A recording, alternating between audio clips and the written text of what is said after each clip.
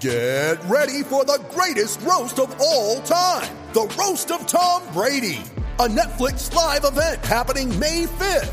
Hosted by Kevin Hart, the 7-time world champion gets his cleats held to the fire by famous friends and frenemies on an unforgettable night where everything is fair game. Tune in on May 5th at 5 p.m. Pacific time for the Roast of Tom Brady, live only on Netflix. What's up, y'all? Welcome back to another episode of SSPN. We got the Fiesta Polo on. This was my Christmas present. I was just flexing it to Ethan, so I guess now I'm flexing it to everybody here. But that's not what it's about. It's just a cool polo. I hope you guys can get this too. Besides the point, Spurs took a tough loss to the Jazz tonight, Ethan, but they never quit throughout the game. No loss is something that you want to happen, and you don't want to normalize that as a good thing. But in the context of this situation with DeJounte Murray out and the way that this young team played tonight, their second time against the Jazz after that big win earlier in the year, we saw some adjustments made by the Jazz, but really they were in it close to the very end. I know it was a little bit of just a little bit of fake hope at the end, but I was happy with the way that the guys competed, and I was happy with the three-point shooting tonight. I felt like that kept the Spurs in the game throughout. You know, when there were times where it felt like they were going to get away from them, and it seemed completely out of pocket, their threes kind of kept them in, which allowed them to make, that little bit of a late scare there. So you got to take the good with the bad in games like this. That was kind of my take on it. What'd you think, Ethan?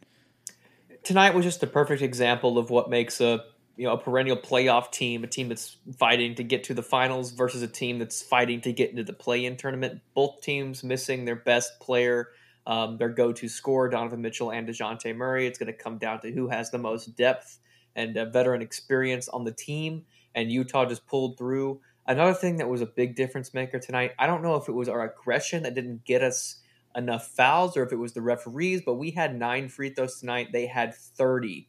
So that's really a big difference maker considering we only lost by 6 points, and we were always kind of within 10 to 15 points the entire night. Like you said, we fought hard. We just couldn't close the gap until our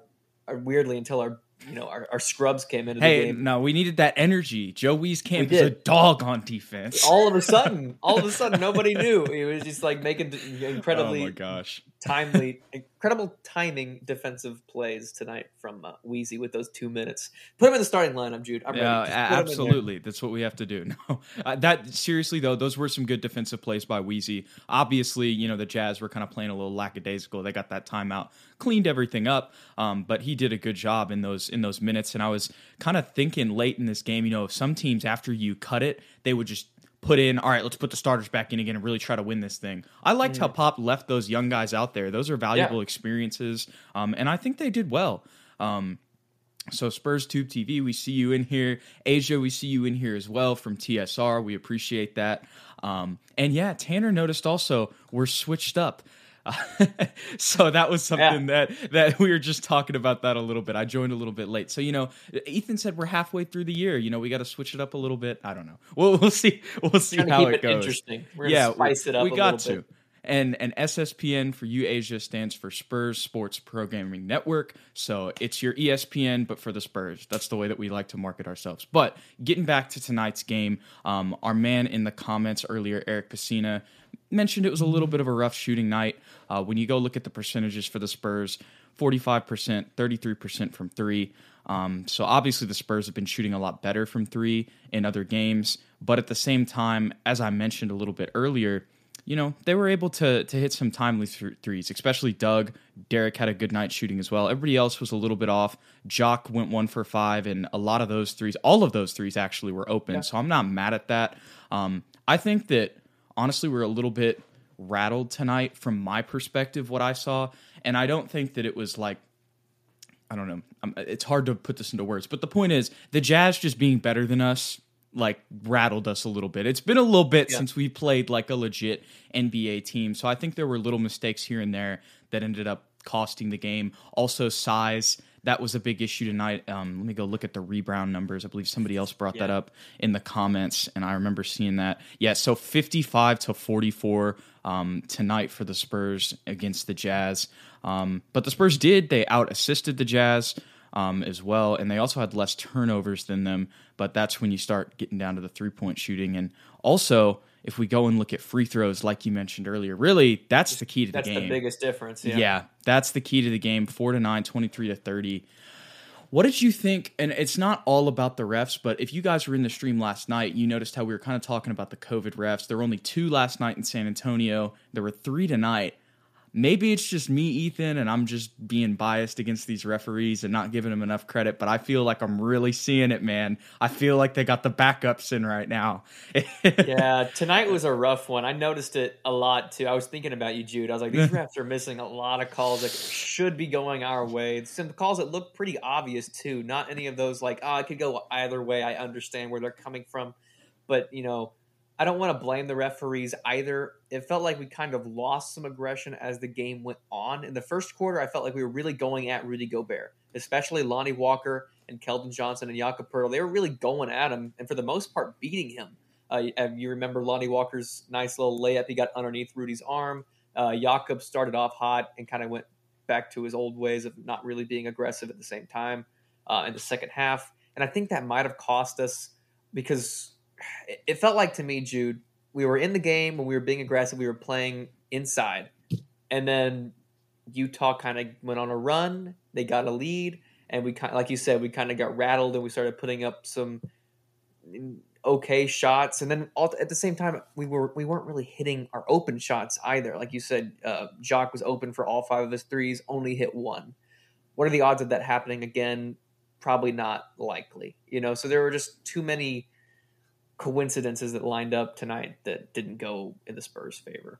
Yeah, I agree with everything you said. I think another factor too, when I look at the box score at the end of the game, and it's not always about that, but yesterday I mentioned, I was like, hey, like Derek's going to need to score 20 for us to have a chance.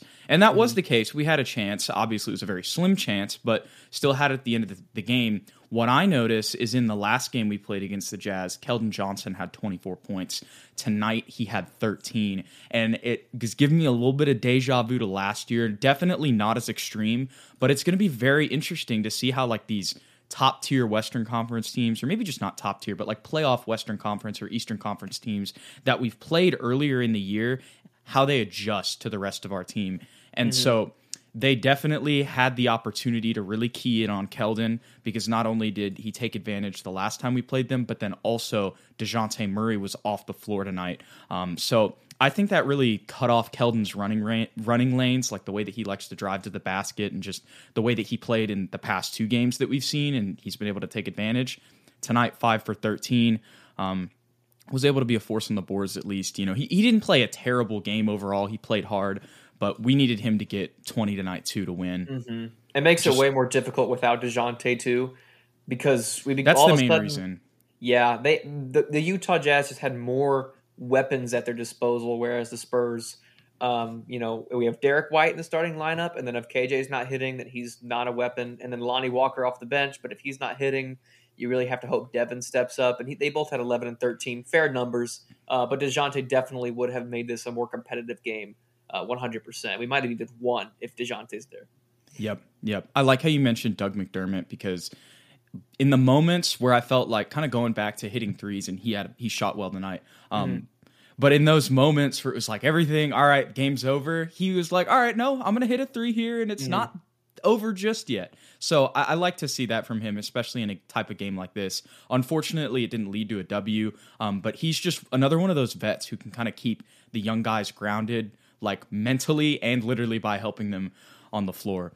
But I think we got a really good comment here from our man Rob over at Spurs Tube TV. And I want to talk about Jordan Clarkson too, because I see that in the comments. And you have to talk about the Wagner legend anytime he comes to San Antonio. But talking about Lonnie, because I wanted to ask you really, like, what did you think of Lonnie's game tonight? Because like Rob's saying right here, some nights he looks like our 6th man. Other nights like tonight, I don't know. I guess he did get ripped when he turned down that 3. So I actually didn't see that, so I'm glad he brought that up. But another thing that whenever it comes to Lonnie, I don't know, because tonight I didn't feel like it was that. It was off, but I still feel like it was a difference from earlier in the year watching tonight. Maybe that's just me being, just seeing things through a happy Spurs lens and everything looks good. But what did you think? I agree with what you just said. I don't think that this loss was Lonnie Walker's fault. Obviously, looking at the box score, we wish that he had more points, only 11, the guy that's supposed to be our number one spark plug. But his demeanor and the way he was playing, it felt right to me. He was still being aggressive. I think we just played a good defense. We did play a much better defense, and when Rudy Gobert is down low, it is really hard to score. And like I said earlier, he was really taking it to Rudy early on. It's just as the game proceeded, I think Utah just proved that they're a better team. And when you have DJ out too, that allows them to keen in. Like, coming into this game, they were game planning specifically for Keldon and Lonnie. Yes. So. Yes, I agree. You have a good veteran team. You got Quinn Snyder over there. You got Rudy Gay, who played with Lonnie for a couple years too. We talked about that last night. That is unfortunately what happened. So that's what I would say, Rob. I think it's a good point, though, because it was a little concerning when you just, you look at the box score after the game. But when you watch, it still feels like that demeanor switch is flipped. And he still made some good shots tonight. I just think for the first time in a couple games, we played like an elite defensive team. So hopefully he turns it back around. Yep. So we'll have to see, but the good news is it seems like the mental side is still there, but only time will tell. I don't really have too many other like major thoughts on this one. I really feel like, the little mistakes, and just really not having another like premier. Like, it's funny. I'm looking. It would have been like, oh, this would have been a great game to have DeJounte Murray. It really would have. But I mean, they also were without Donovan Mitchell. So we have to take that into account too. So if you put both of them back on our teams, we still probably lose. Yes. Honestly. Yes. That is a great point. So this is what I wanted to talk about earlier. Jordan Clarkson, 23, 8 and 5. It's 9 for 21, 2 for 7, but he got to the line, still found his way to just get 23 in there. He just ends up doing that anytime it's against the Spurs, it feels like, especially when he plays in San Antonio. Another interesting stat, too, is he's somebody who's also comfortable in this situation, because I was watching the Jazz broadcast, and they were saying the last time Mitchell was out, Jordan Clarkson is like, all right, we play him at that position, and the last time that happened, he had 30. So this is something that he does as a sixth man, and he's played this role before when Donovan, will sit a night. That's just going to happen with stars. So I think just the Jazz being a little bit more comfortable, and for some, I think it's just that he's from San Antonio, and when he plays in San Antonio, he's just going to go crazy. I believe that here's this other comment. Apparently, he got a picture with David Robinson after the game. Like, you can't even be mad at him. Like, it's just what it is. It would be nice, Ruben Reyna talking about it right now. Should the Spurs go after Jordan Clarkson? Yeah, because he did play here. Maybe sometime in the future that would be something that would be really cool. I think right now they're kind of rolling with the guys, but a straight up. He was our kryptonite. He's been our kryptonite, man. a Lonnie for Jordan straight up trade. Yeah, I wouldn't hate that. Let's see how it works. Yeah. Yeah, I think they put it on the screen. The last 2 games in San Antonio, he has averaged 25.5 points a game. Yep. And as a career, he's averaged like 17 against San Antonio. So he likes to show up against us. He sees our face. We just have so many guys like that. Jordan Clarkson, Jalen Brunson. Who else just decides to play out of their mind? It's all right. It's all right. Keita Bates-Diop is, he's the MVP when he plays LeBron. LeBron stopper. Keita Bates-Diop. Yep. All right. Well, we've had a lot of questions in here in the comments. We're just going to switch to this. Let's go for it. Specifically about the Austin Big Three and Devontae Cacok.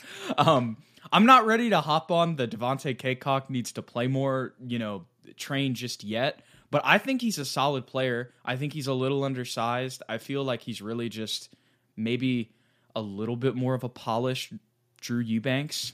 I know that sounds crazy. That maybe I'm not trying to be disrespectful because he's been a double-double machine in Austin. And whenever he was in college, he led the entire NCAA in rebounds. So this is a dude who can get boards, and it seems like he's got a little bit of a post-game too.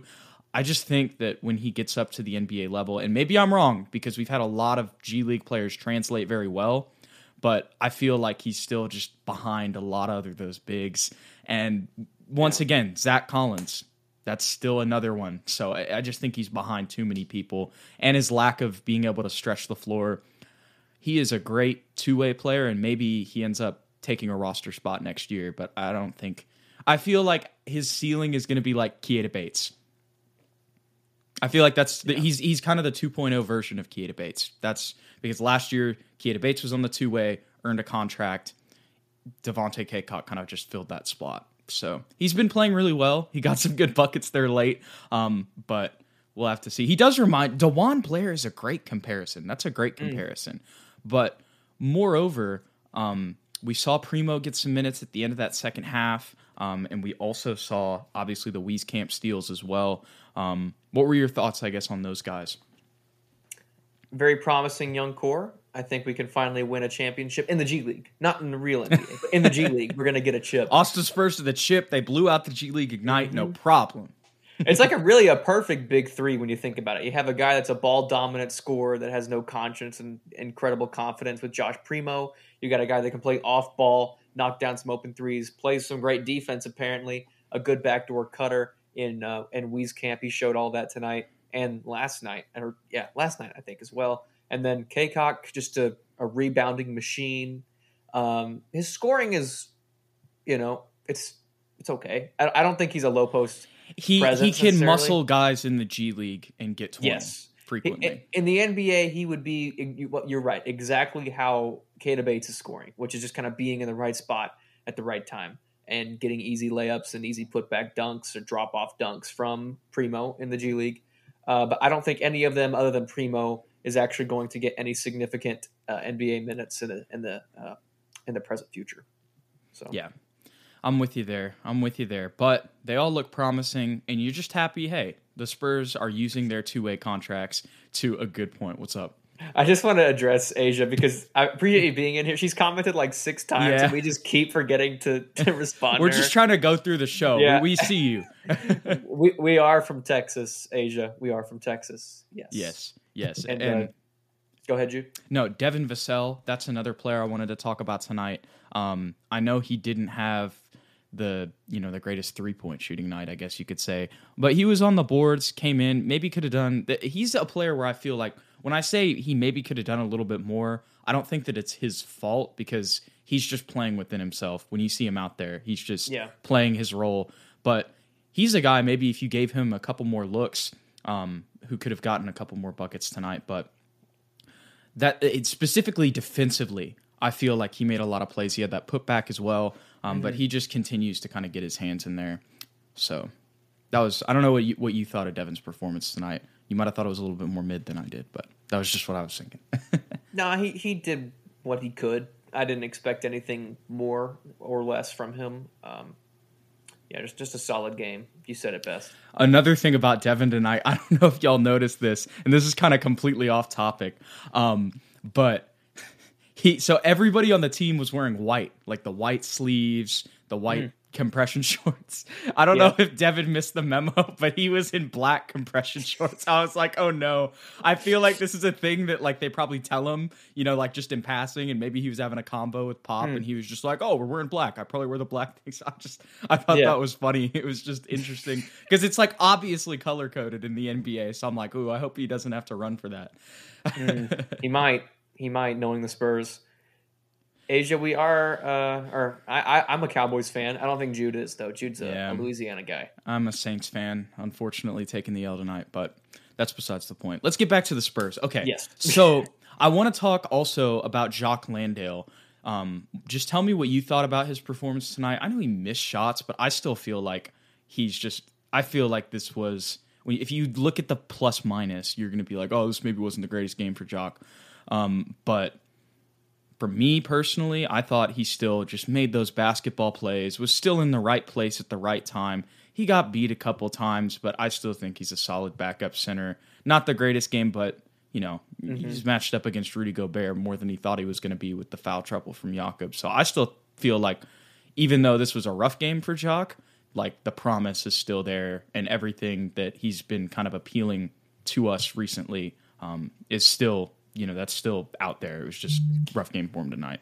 Yeah, I'm not mad at him at all. I'm not jumping off the jock train yet. Offensively, he's still in the right place at the right time. I know he missed shots, but those will fall as we continue down the season. What worried me most about Jock was his inability to get on the boards. He only had 1 rebound tonight at 7 feet. I know he's going against the That's a great point. And he's going up against the Stifle Tower and Gobert.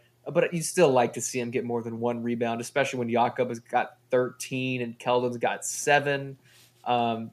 You got to get more than 1. That's the only negative I can really harp on with his game tonight.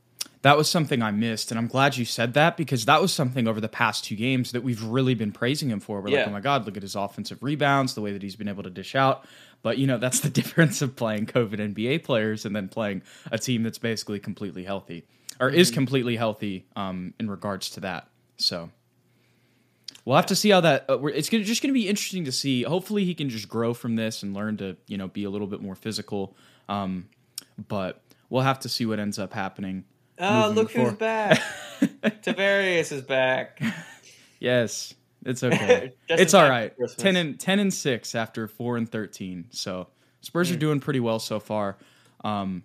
After that little stretch there, it's going to be a tough game against one of the better teams against the Utah Jazz. But going back to what I was saying with Jock, just the way that, like you said, those boards, he needs to step up there for sure. And it's just going to be interesting to see how he plays against other NBA rotation players. It took me forever to get to that point, but I was trying to get there. And so because you're going to be playing another, like Hassan Whiteside really isn't like that whenever it comes to like the top tier backup centers. So hopefully he can just be more physical, but because if he can't, that's going to be an issue for him moving forward. Just one game though, but hopefully that's something that he can improve on because it's no longer going to be Greg Monroe and the boys, out there. That was crazy. I saw Greg Monroe got a contract. I haven't thought about him. Like, I remember trading for him, in 2K13 when he was on the Bucks. I was like, oh, what a promising young center. And now it's like, oh, wow, he's back in the NBA. That's insane. I haven't thought about him in forever. So good for him. Good for all the guys that are out there getting contracts and keeping the league going. And that is a good point, Tanner. Yeah, Whiteside is probably going to be one of the bigger centers that he does have to face. So that's another good thing. Thank you for keeping us grounded here. Can't get too crazy. Remember when everyone thought he was going to be the next Shaq, Hassan Whiteside, back in like 2K14-15 when he was well, he came in the league and was just going crazy with triple doubles. Yeah, so. In Miami, he was like supposed to be the next thing, and then look at him now. Yeah, Jock's rebounding is going to be fine. I was going off on that tangent. But it'll just be interesting to see how he plays against the rest of the league and those type of size guys. But it's probably just going to be one game. And you know what? I think I forget where I got this question from. Maybe it was you or somebody else. No, so I actually got this question from a friend of mine. And he said Jock or Zach. I told him both. Ooh. What do you think? We can talk. We talked about this a little bit last night, but whenever Zach Collins gets back, what are we thinking about those lineups off the bench? Because I feel like Zach Collins, just the way that we're paying him, the contract we signed, he's going to be a guy who plays. Yeah, I'd lean toward that direction as well, Zach Collins. And if anybody loses minutes, I think it'll be a mixture of both Jock and Keita Bates-Diop. And then Eubanks will basically be what Devontae Cacok is right now, which is basically never in the game. That would be the safe bet. Yep. I'm going to have a bold prediction. I'm going to say that Jock actually doesn't get minutes. That's also probably fair. I'm going to just say that they go straight Zach Collins. Actually, no, I disagree with that because he's going to have to manage he's going to have to manage minutes when they come back. I just know that's how the Spurs roll. But of course, with our luck, now that I say this, they're going to be like, Zach Collins is completely cleared to play. But I think probably it's just going to be Trey Jones, Lonnie, Devin, Keita, Zach. Yeah, that's probably fair. And then the normal lineup in DeJounte, Derek, Jakob. Keldon, Doug, and Jakob. Yeah, yep. Let's just move Thaddeus to the starting lineup again. Man. Tanner wants to trade him for 18 first. We're going to have to. I think that's very valuable to any team. Not the 18 first, just Thaddeus Young's leadership and his conversations I think it's guaranteed championship. So, yeah, we have to trade him for 18 picks. And Keita, we have to look. We don't even want LeBron wouldn't be enough for Keita Bates. That's right. That's right. You said it. You heard it here first. You heard it here first. All right. I know that we haven't been going too much analysis-wise after that, but let's go ahead and look at the rest of the Spurs' schedule moving forward. It's a little bit of a tough stretch starting here. We got the Heat coming up. So I'm going to go ahead and look at their injury report to see what's happening with them. If ESPN would work properly, that would be nice. But I guess it's You're welcome, Asia. I guess it's not going to. Come on now. Look, I feel like this is pure entertainment right now for the people. Here, I'll do something with my fingers. I just want to know. Yeah, they're not giving me the injury report right now. Wait. Okay. Think about all the subscribers we're getting right now, Jude. I know. Okay, I have the injury report. All right.